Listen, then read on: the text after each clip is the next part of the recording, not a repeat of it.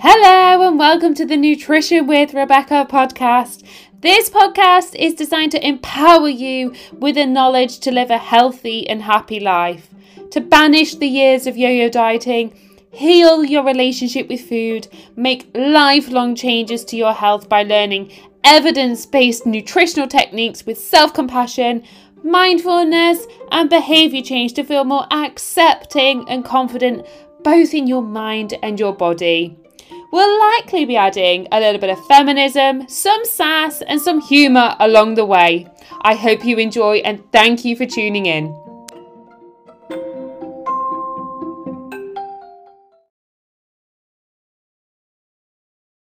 Good morning, everyone. Happy Friday. I hope you're all having a wonderful week so far. It's been a real treat for you all this week, hasn't it? A real treat. Not only have you had me messaging every day in the group, you've also had me emailing every day. Those lucky ones of you that are on my email list. I'm like, I was thinking to myself this morning, you know, when the fields are being fertilized and it just smells all the time, you're just like, oh my God, I just wish this terrible smell would just go. I feel like that's how I've been. Like when they're not fertilizing, muck spreading. When they're just muck spreading, obviously that's fertilizing. I now know that. Hi brain. You're welcome. I was like, yeah, that's me, muck spreading. Muck spreading this week. But of course, you know, I'm not spreading muck. No, I'm spreading reality, honesty, health, well-being. And I know you all love it. So, you know, and of course, we've been talking about confidence this week, haven't we? Especially in on the app, on the group, we've been talking about like how we build confidence. And this has come up quite a lot actually when I've been talking to people, because when you've been in the realm of dieting for many, many years, your confidence is shot. And I think your confidence is closely linked to your self-worth and your self-esteem. It all forms like how you feel in yourself, right?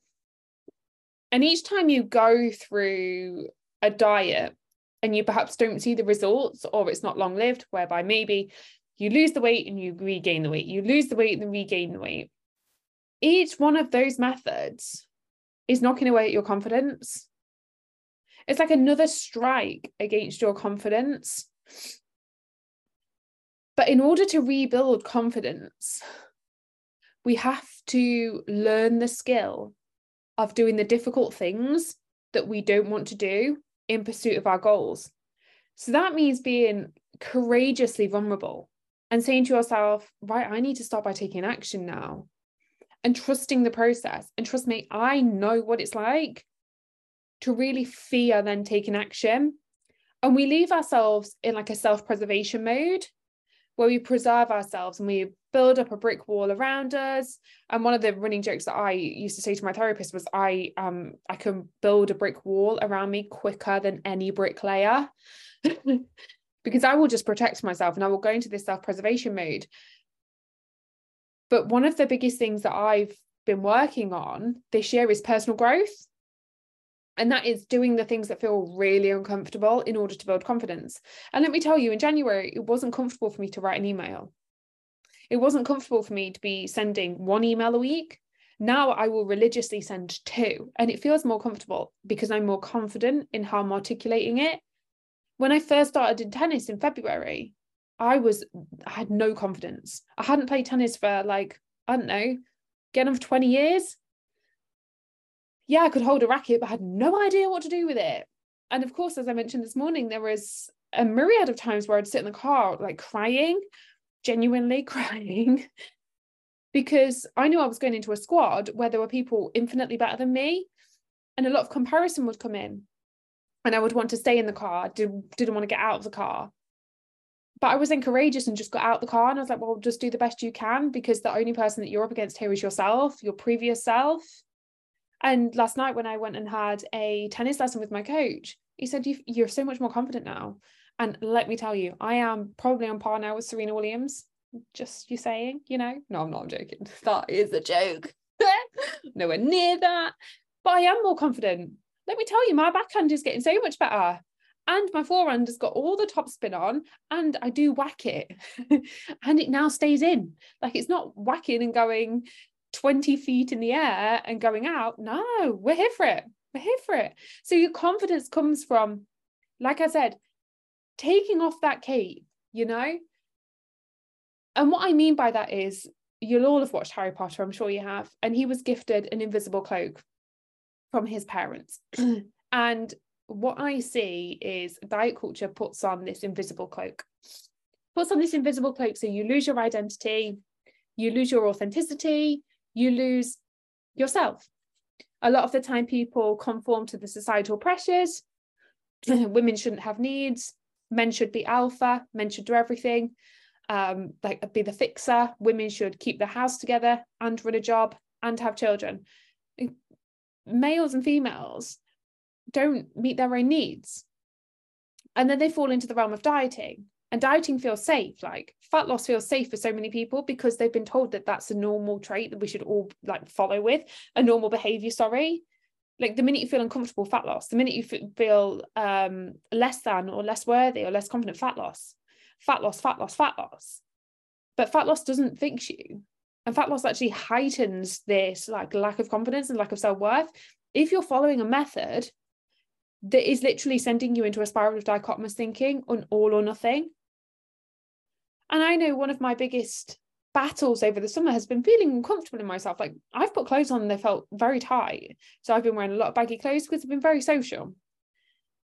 But with that personal growth that I set out in the earlier part of the year, I've sat through that discomfort. And when you sit through that discomfort, because you recognize that it's not value aligned for you to just swing back into a fat loss phase every time you feel uncomfortable, you build more confidence in yourself. So I'm building more confidence in myself now because I've been sitting through that discomfort. And this is where it's like every time we quit, we take away at that confidence.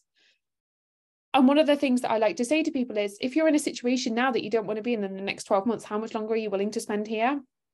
And this is that like yo-yo cycle, isn't it? How many more diets are you going to go through that is a yo-yo cycle? And if it was as simple as calories in versus calories out, Christ, we would just lose weight and keep it off, and people would just be the healthiest, happiest version of themselves all the time. And it's not the case. And people genuinely do have really low confidence and really low self-worth. And my biggest issue is that you can't see that. And we assume that somebody is confident. We assume that somebody is healthy based on how they look. We live in a world of assumptions. And let me tell you, what assuming does makes an ass out of you and me, because that isn't health. And we brush over so many aspects of health. Health is multifaceted. And how one feels in themselves has absolutely nothing to do with their body weight or shape. It's a feeling.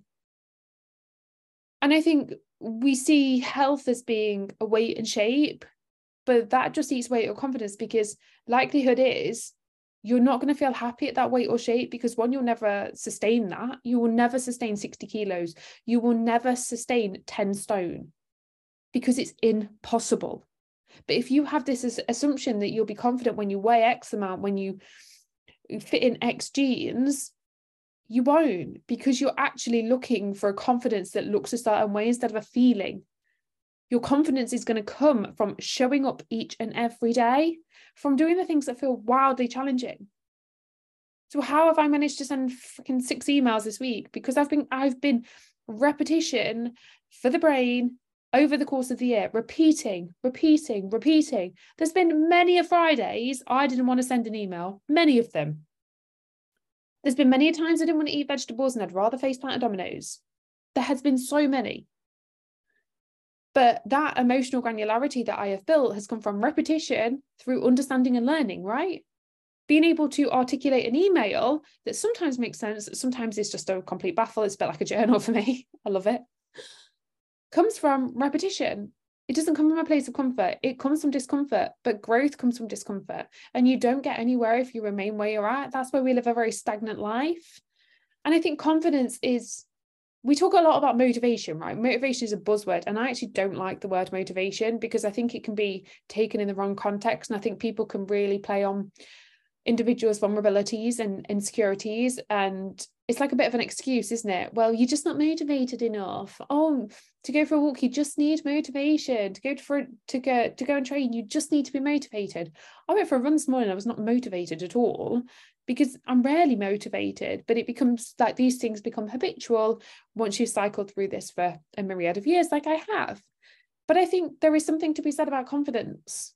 I like having the confidence to articulate the things that are right for you, but also having the awareness in your body of what you're feeling, and also a feeling that you want to attain. And like I say to all of you, that health is a feeling. It's not a weight, shape, or size. It's how you feel in yourself, and really getting to a point of exploring that. Like, how do you want to feel in your body? Do you want to feel confident? Do you want to feel calm? Do you want to feel balanced? Do you want to feel regulated? But that doesn't look like a size 10. That doesn't look like 60 kilos. That looks like a collection of behaviors in pursuit of your own goals that are value aligned, driven with intent, that don't overhaul your life, that have you sit in your body feeling those feelings. But when you are dysregulated, you've got the awareness and you've got the emotional granularity. This is where health is not just how you look, it's how you feel. And unfortunately, in society, we assume that it is how we look, right? Somebody said to me this week, oh, you've put on weight. Okay, thank you very much. But I feel calm, I feel balanced, I feel regulated. And I now have the capacity to acknowledge other people's comments and opinions and know that they're not of value to me, and put in a mental boundary for myself. But just because I've gained a couple of kilos doesn't mean that I'm less healthy. I'm more healthy, you know? So I think confidence is something that we should all be going and all be seeking to attain through constant growth, through constant learning, and understanding that failing is part of the process in order to build confidence. And this was actually, it came up with my tennis coach last night, because he was saying, like, a lot of people play safe tennis, they fear failing. And he said, it's one of the best things about you is that you're not scared to fail. I was like, well, no. And he was like, I was saying, do you think you have to fail enough times at hitting the ball out to be able to learn how to hit the ball in? And he was like, I've never looked at it like that. But yeah, you do. You have to fail enough times at certain things to be able to adapt, to learn how to hit the ball in. So I was failing a lot of the time, hitting the ball too long, hitting the ball too wide, but then understanding what I needed to adapt. Topspin, like flicking the ball, like this, we call it loads of wild different things, because it's easy for me to then to understand, in order to understand how to get the ball in order to have like topspin and speed on the ball. I had to fail at those times. I was never going to go on the court and learn how to do that straight away. No, I had to do all of the rubbish in order to attain this now Serena Williams style of tennis. So yeah, we're talking about confidence there. So if you think you haven't got enough confidence, then here's the thing. If you remain where you're at, cycling through the same thing, you will never have confidence. In order to build confidence, it's a learned skill. And it's a skill you learn from doing the things that you don't want to do that feel uncomfortable, but you know are in the positive direction for yourself. Things like meditation. God, I hated meditation, hated yoga. Christ, hated journaling. My therapist told me I was an avoidant for years. She was right. But it isn't until you start doing the things that you then look at these other people and think, gosh, they're so confident. You don't see what they're doing behind closed doors. You don't see the meditation. You don't see the yoga. And you don't see the things like journaling. And when I had Ben on the podcast yesterday, like, I felt so out of sorts. I've had the biggest imposter syndrome I've ever had in my life. I had anxiety sweats through the roof. But I knew that I wanted to do that. I knew that it was in line with personal growth. So whilst I didn't feel confident, I did it, right? And he was talking about exactly the same thing. Like, he didn't feel confident meditating. He didn't feel confident doing his journaling. But then you remain very stagnant, right? You remain where you're at. And doing the things that feel uncomfortable, that's where you're going to build the confidence. And I don't mean uncomfortable like intermittent fucking fasting or like not eating carbs past 6 p.m. It's ludicrous. Or managing your blood glucose. Thank you very much, Zoe Diet. No, that's not building confidence. That's sending you into a frenzy of all or nothing. So it's having a real clear picture of what health wants to, like, what you want to feel in terms of health and in your body, and working on the connection back to your body, and then working through behaviors that are going to support you with that. Honestly, it'll be the most transformative thing you do. And that's what we all do with coaching, right? That's what my coaching is based on. The premise of building confidence, self-awareness, emotional regulation. so that you can live in your body without being governed by numbers, governed by scale weight, governed by tracking calories. Like, instead, you've got the awareness through a clear lens, and you're able to understand when you come home why you want to go in the biscuits. You're able to label the emotion. And then you're able to take action when you really don't want to feel like it. I've had clients this week who said, gosh, I really didn't want to go for a walk tonight, but I did it and I feel better. And it's things like that. So now she's got more confidence in order to do that. I've had a client who was having really difficult conversations with those around her. She didn't want to do it, but she did it. This morning, she sent me a wonderful message saying thank you. I had a client last night who, in a year, has turned around to me and said, for the first time, I actually like my body. I can look at my body and I feel confident and comfortable in my body. Wild. It's wild. And it's amazing. Amazing. So that was me for 15 minutes. You're welcome. And if you're listening to this morning, I'm going live with Annie, who is one of my incredible coaching friends, probably one of my best friends. I love her to death, at 12 noon. And we're going to be talking about why diets fail. So she is an online coach as well. And she's also incredible. Anyway, let's get started on the questions because we have a few to get through. Number one, is comfort eating okay? And I think this is a really important topic. I really do. Because, yeah, comfort eating is okay. It is. Because there will be times when, like, ultra processed foods, like cakes, donuts, chocolate, do bring you an amount of comfort. They do soothe you. The issue is, we don't want food to be our only coping mechanism. We don't want food to be the only source of comfort that we seek. We want to have many tools on our tool belt in order to help regulate us, to help bring us back down to our window of tolerance or up to our window of tolerance. So by that, what we mean is utilizing things like breath work, utilizing things like journaling, like creativity, like spirituality, like mind-body connection, yoga, like training. Like Ben said yesterday on the podcast, like some soothing mechanism for him is actually going and doing a gym session because it is mindful. And I've been working with another client this week on like mindfully incorporating breath work into her training.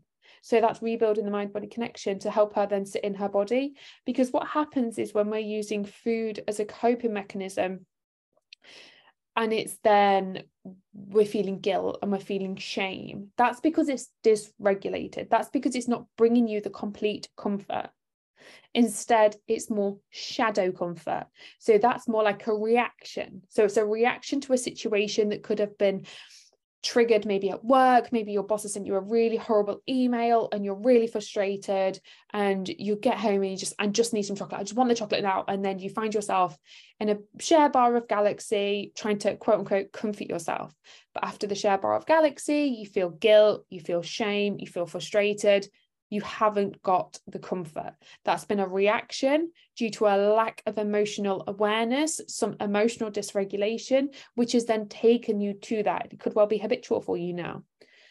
However, if we are working through emotional granularity, which is why I say to everybody, just simply being able to label how you're feeling is transformative in working through your food relationship, because it helps curate this pause, right? A lot of the time people will go around saying, I'm stressed, I'm stressed, I'm stressed, I'm stressed. Well, realistically speaking, with stress, all the brain is saying is, I can't deal with this right now. But if you're feeling emotions, frustration, aggravation, envy, jealousy, there are physiological changes that happen within the body whereby clarity is low, decision-making is impaired, and we're running on autopilot, which is why a lot of the time it becomes habitual. This autopilot, I'm going to comfort eat, and then I'm going to be left with shadow comfort, feeling the guilt. Because you've not got the capacity to curate the pause because you haven't got the awareness of how you're feeling. Instead, your umbrella known as stress, which is why working through your emotional well-being and your emotional granularity is key. You can't do so without self-awareness. So we start to build self-awareness in situations. Then when you've got the awareness, you work through the emotional granularity, and then you start to understand what your body is needing in that moment. Because sometimes your body will need food. Like it might well be that you are dysregulated because you've skipped your lunch and you do actually need food. But there might be times where you're dysregulated because you're feeling a catalyst of emotions. And in that moment, it's likely that your body doesn't need food. It might well be that your body needs literally to catch her breath. Like it might be that you need breath work because your heart rate is up, your breathing is really fast paced. So then doing some like prolonged exhaling because you're in such an aroused state, that is going to bring you back down to your window of tolerance. It might be that you just need 5 minutes, just need 5 minutes outside to gain clarity on your thoughts, to understand how you're feeling. It might be that you need like a nice warm hug. And it might well be that maybe you need, I don't know, some connection. Maybe you need to talk to somebody. There's a myriad of different things that your body may well need in that moment. It might not be food, but it might be food. But then there's times when, it really does get very, very rocky, And there are times when you maybe have tried your breath work, you've tried journaling, you've tried connecting to other people, you've tried getting outside in nature, and nothing's bringing you back down. And you're like, do you know what? I've tried everything here. I'm going to have some food. And the difference is you're going with intent. And when you're going with intent, it's not a quote unquote binge, but you might well eat past fullness. It might be overeating, but actually the feeling that you have afterwards is completely different to that of this instant reaction. Instead, you do feel comforted. You do feel nourished. You do feel wholesome.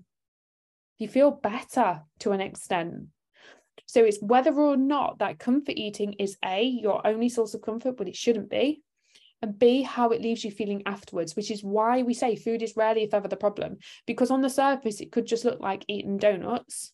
But actually, how do you feel with it? If you're left feeling guilt, shame, frustration, aggravation, resentment, wanting to quote unquote get back on track or undo it tomorrow, that's shadow comfort. That comes from a lack of emotional regulation, a lack of emotional granularity, and an instant reaction in that moment. If that's the case, you build on self-awareness, you build on emotional granularity, you build on understanding of certain triggers, and then you work through soothing mechanisms that are going to support you and load up your tool belt with tools that are supportive for you. But if it leaves you feeling wholesome, if it leaves you feeling nourished and you're not looking for more food, then that's okay, providing that you've done other things as well around that. Like comfort eating is one of my coping mechanisms, and I will use it in times of like sheer distress when I've tried everything else. And those of you who will know things like I lost Edith earlier in the year and I tried breathwork, I tried journaling, I tried everything, and literally it was just arousing me even more. So I did use food, and that was okay. And I felt fine using that because I'd given myself permission to do so unconditionally, knowing that that was the right choice for me in that moment. And I didn't then continue to eat more. I moved on with my day, understanding why I chose that. Number 2, is there any harm in not having protein and vegetables with each meal? Say my children want pancakes. Do I then need to get protein in and veg too? I sort of formed this question based on something that I was having, based on a conversation I was having with a client this week, actually. And I think, I don't know, the fitness industry swings the pendulum just to extremes. I don't know why, but at the minute we seem to have protein on this pedestal, like that we need to eat protein at every single meal timing, that we need to have protein within 30 minutes of training because of our anabolic window, that we can't eat a meal that hasn't got protein in it because muscle protein synthesis. It's so consuming for so many people, like being governed by rules, being governed by these sort of narratives that literally do send us into a spiral of dichotomous thinking. Is it okay to have a meal that hasn't got protein and vegetables in? Yes. Because here's the reality of it. It's what you do for the majority of the time that's going to get you your results. If you're having 1-2 meals a week that hasn't got protein and vegetables in, that's going to be 10% of your week. Do you think that's going to have significant impacts on muscle protein synthesis, on your anabolic window? No, it's not. But instead, the benefits might be absolutely incredible because you're connecting with your children. You're going out for food. You're enjoying something that you don't regularly eat. You're nourishing an experience. You're connecting with other people around you. You're leaning into some discomfort of being able to go out and not have protein and vegetables and know that that's okay, which is going to feed into personal growth. And it's a long-term strategy, isn't it? And whilst protein seems to be on a pedestal, I mean, you get protein popcorn, protein crisps, protein, you can even get protein fiber one. It's ludicrous. And let me tell you, if it's got the word protein in it, it's going to be double the amount of money that the non-protein is going to be. It's like a protein thin or protein bagel. It's like protein bagel, £3.70, or a normal bagel, £1.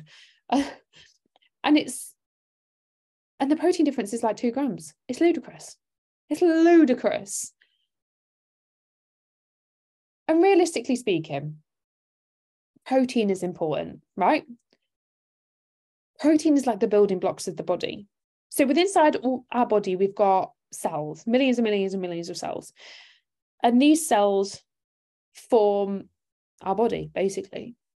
And inside each cell is what's known as an amino acid. Amino acid is a form of protein. Now, these form into what looks like double helix bonds. And those cells need 20 amino acids to function optimally.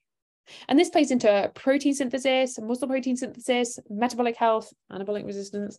But the body only produces 11 of these naturally. The other 9 are what are known as essential amino acids and come from whole animal protein sources.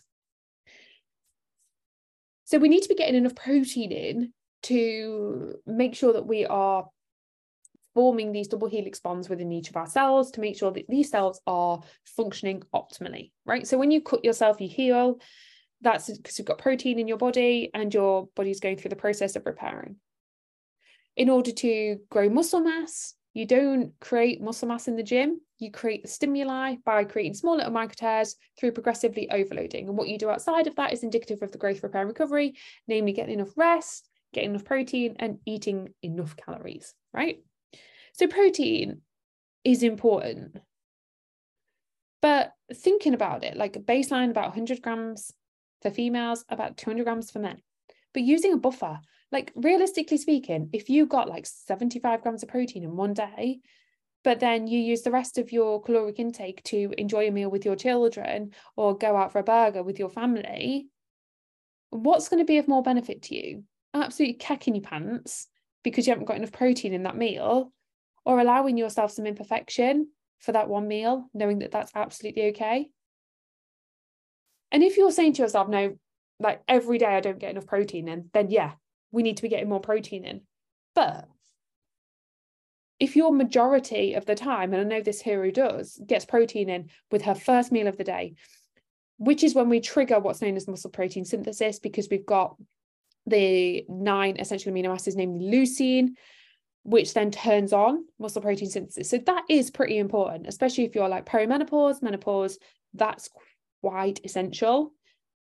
But then over the course of the day, if you don't get it in your first meal, because maybe you're going for an almond croissant and a coffee with your best friend, then getting it in the rest of the day, it's coming away from that all or nothing, isn't it? Well, if I haven't got all my protein in, I can't get nothing in. Actually, no, it's imperfection. What else can you do? And in terms of vegetables, again, it's the same. Yeah, we know 30 grams of fiber is optimal for gut health. But if you have one day of 25 grams, because maybe you've had a nice big bowl of yogurt for breakfast with chia seeds, flax seeds, berries, and all of this on the top, and then you've had, I don't know, a veggie omelette for lunch with some baked beans because they're the most comforting food. And then in the evening, you're wanting to go out for a pizza, and maybe you didn't get all your fiber in. Instead of worrying and unnecessarily adding calories to your day by saying, I need to eat some vegetables. No, just sitting with that and knowing that it's what you do for the majority of the time. But if you're listening to this now and going, well, for the majority of the time, I just eat carbohydrates and not enough vegetables and not enough protein, then yeah. But if for the majority of the time you tick those non-negotiables and those basics for you, then leaning into the imperfection. And this client in particular had pancakes with her daughter early evening, and then should I be getting a protein meal in tonight? But actually all that would have done would send her above her caloric intake for the day, and actually leaning into the imperfection and saying, no, do you know what, this is okay for me right now. That's phenomenal, you know. Oh gosh, Number 3, how to limit the noise hearing all the diets into Christmas. It makes me think I should diet, but then I don't think that's right. It's ludicrous. It is ludicrous. It seems to be rife this year. And it seems to be that coaches are now selling their body as a way of getting people on board, which, let me tell you, is probably one of my biggest bugbears in the fitness industry. Like, I'm going to diet into Christmas, like diet to feel your best in your little black dress, or this is what I achieved in a 12-week diet. This is what you can achieve. It's marketing, and it sells. Shockingly, it does sell. And I mean, there's a few things you could do. You can mute the accounts. Like, I mute quite a few fitness industry. Like, there's people I really used to look up to in the industry, but now I just have them on mute because it can be triggering for people. And I know for myself in particular, I'm going away at the end of the year. We're to a hot country, and society, like social media, will tell me to diet into that holiday. I'm not going to diet into that holiday because that would not be value aligned for me. And it comes with this sort of narrative around Christmas, doesn't it? Well, if you diet into Christmas, then you basically glorify a binge. So it's like, well, if I diet into Christmas, if I lose weight now, then I can just regain all the weight over Christmas and then start again in January. And this comes back to that, what I mentioned at the start, right? How much of that is going to eat away your confidence? Do you think on the 1st of January, you'll feel confident? No. Do you think sat on Christmas Day when you feel uncomfortable because you've nailed the celebrations and now you're ready to sing 40 pigs in blankets, that you're going to feel confident? No. And I think it's a far better goal to say to myself, or say to yourself, apologies. At Christmas, I want to feel comfortable. I want to feel confident. And that might look like a bit of a fat loss phase, but it also might look like working through food guilt. It might look like working through food inclusion. It might look like incorporating more social events so that when December comes, you're able to spontaneously go to a Christmas market, spontaneously have a mulled wine, spontaneously a mince pie on a Tuesday, not feel like you need to eat all the mince pies or that you've gone off track. It might look like for you incorporating more movement. It might look like for you coming away from rigidity of like diet beliefs, like only eating certain food on certain days, like having weekend food and weekday food, instead leaning into the messiness of your food relationship alongside your commitments of your life, so that when Christmas does come, you're able to navigate better. It might come from building on emotional granularity, so that when Christmas comes, and I know for myself, like Christmas is a big trigger time for me. It does bring up a lot.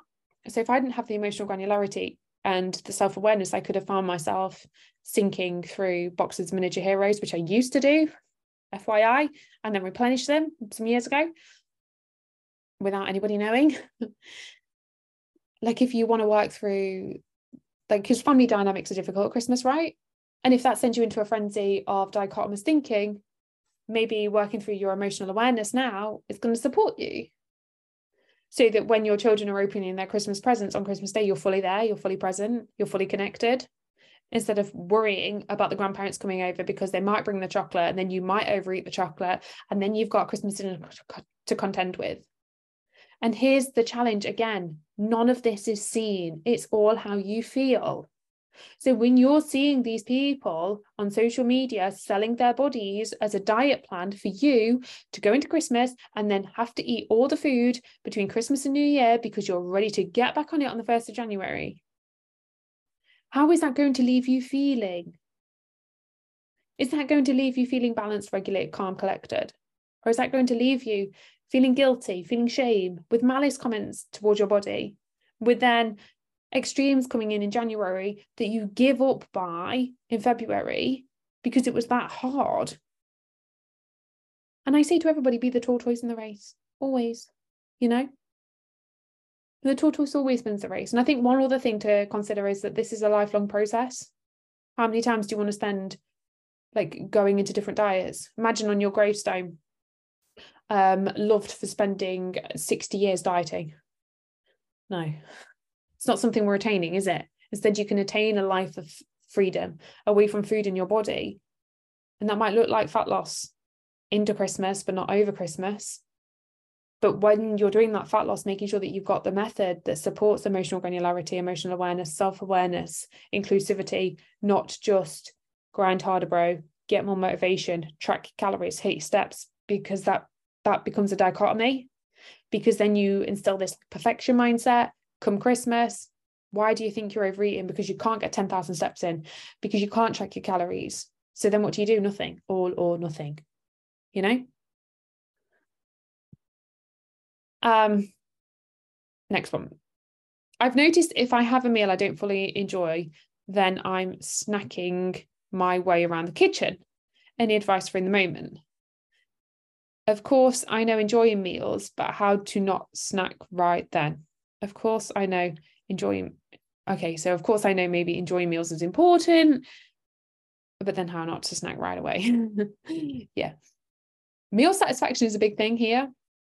As you mentioned, you know that enjoying meals is important.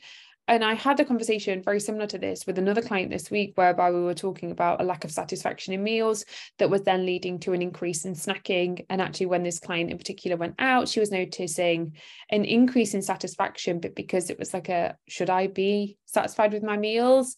Should I be enjoying my meals? That comes from, again, low self-worth, from poor dieting history, can then lead to some dichotomous thinking, like, well, if I'm enjoying my meals, then that's bad because this meal is a little bit more energy dense, and then because I feel that this food is bad, that sends me into snacking. So that's a bit of a tangent, but meal satisfaction is very, very important, and you're far better off looking at a meal that you're going to be satisfied with and satiated, as opposed to a meal you will just be satiated with.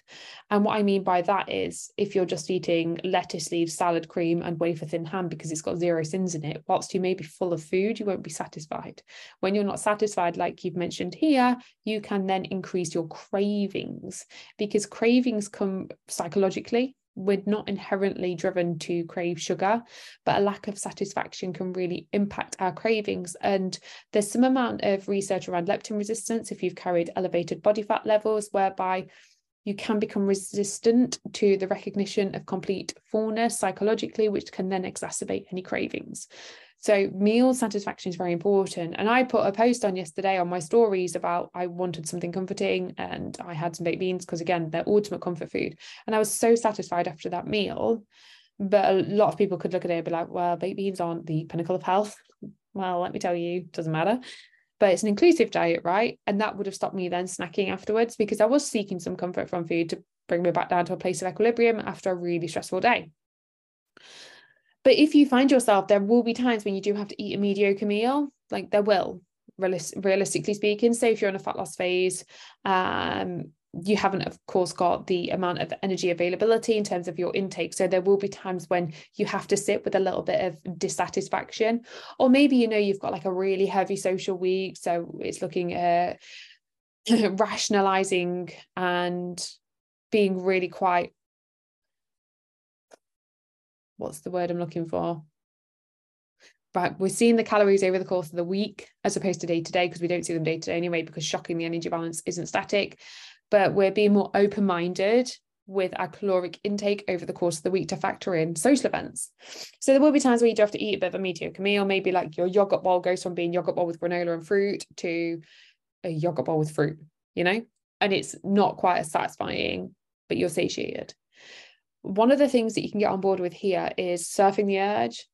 And surfing the urge is recognizing that cravings only last about 30 minutes. And this is making sure that you have physically eaten as well. Like, you can't surf the urge if you've not eaten for 8 hours, because it's not going to work. You actually do need some food. But surfing the urge allows you to, it's like a wave. So cravings increase like a wave, and then they drop off after 30 minutes.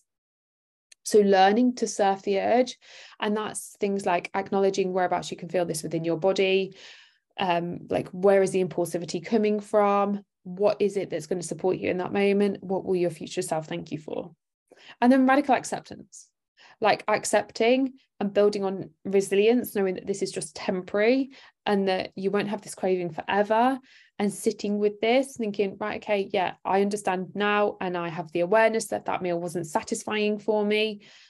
I can now build on that. I can learn from that, and I can adapt going forward. Maybe it's like I had an omelette and I need to put baked beans with it. Just saying. I really have this on my mind. Can you tell? I probably will have it for lunch today. Who knows?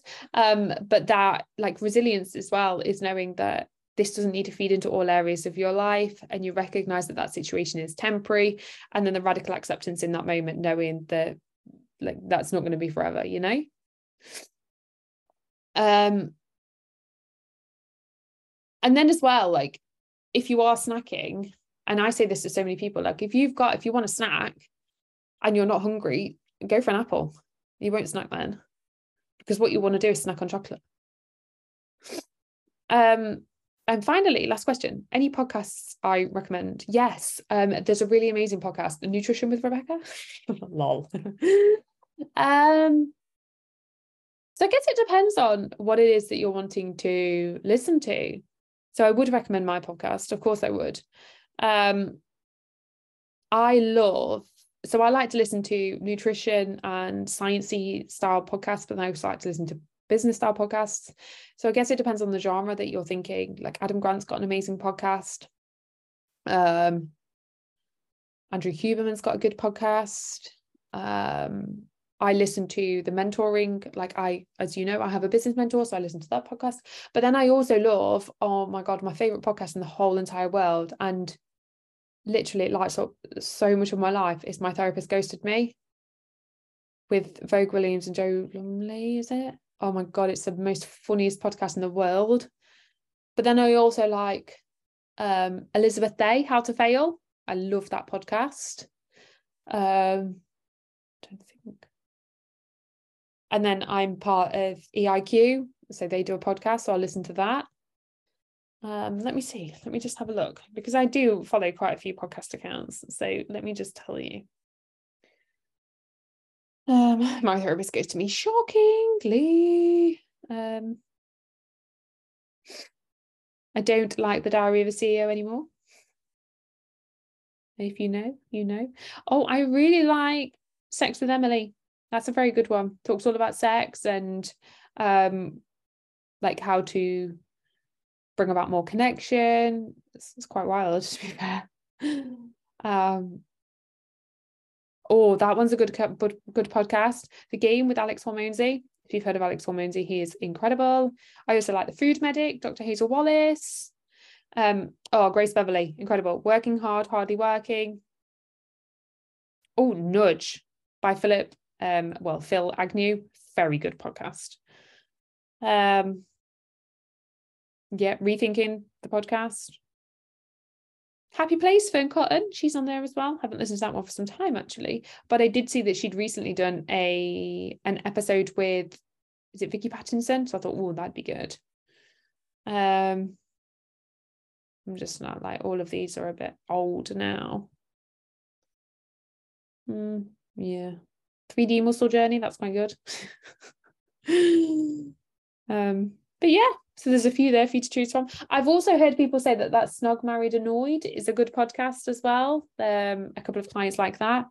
So yeah, there's a few. But I think understanding, like, the genre, and always listening to mine, because of course mine's the best podcast in the world, and the more in which we can share my podcast, the better.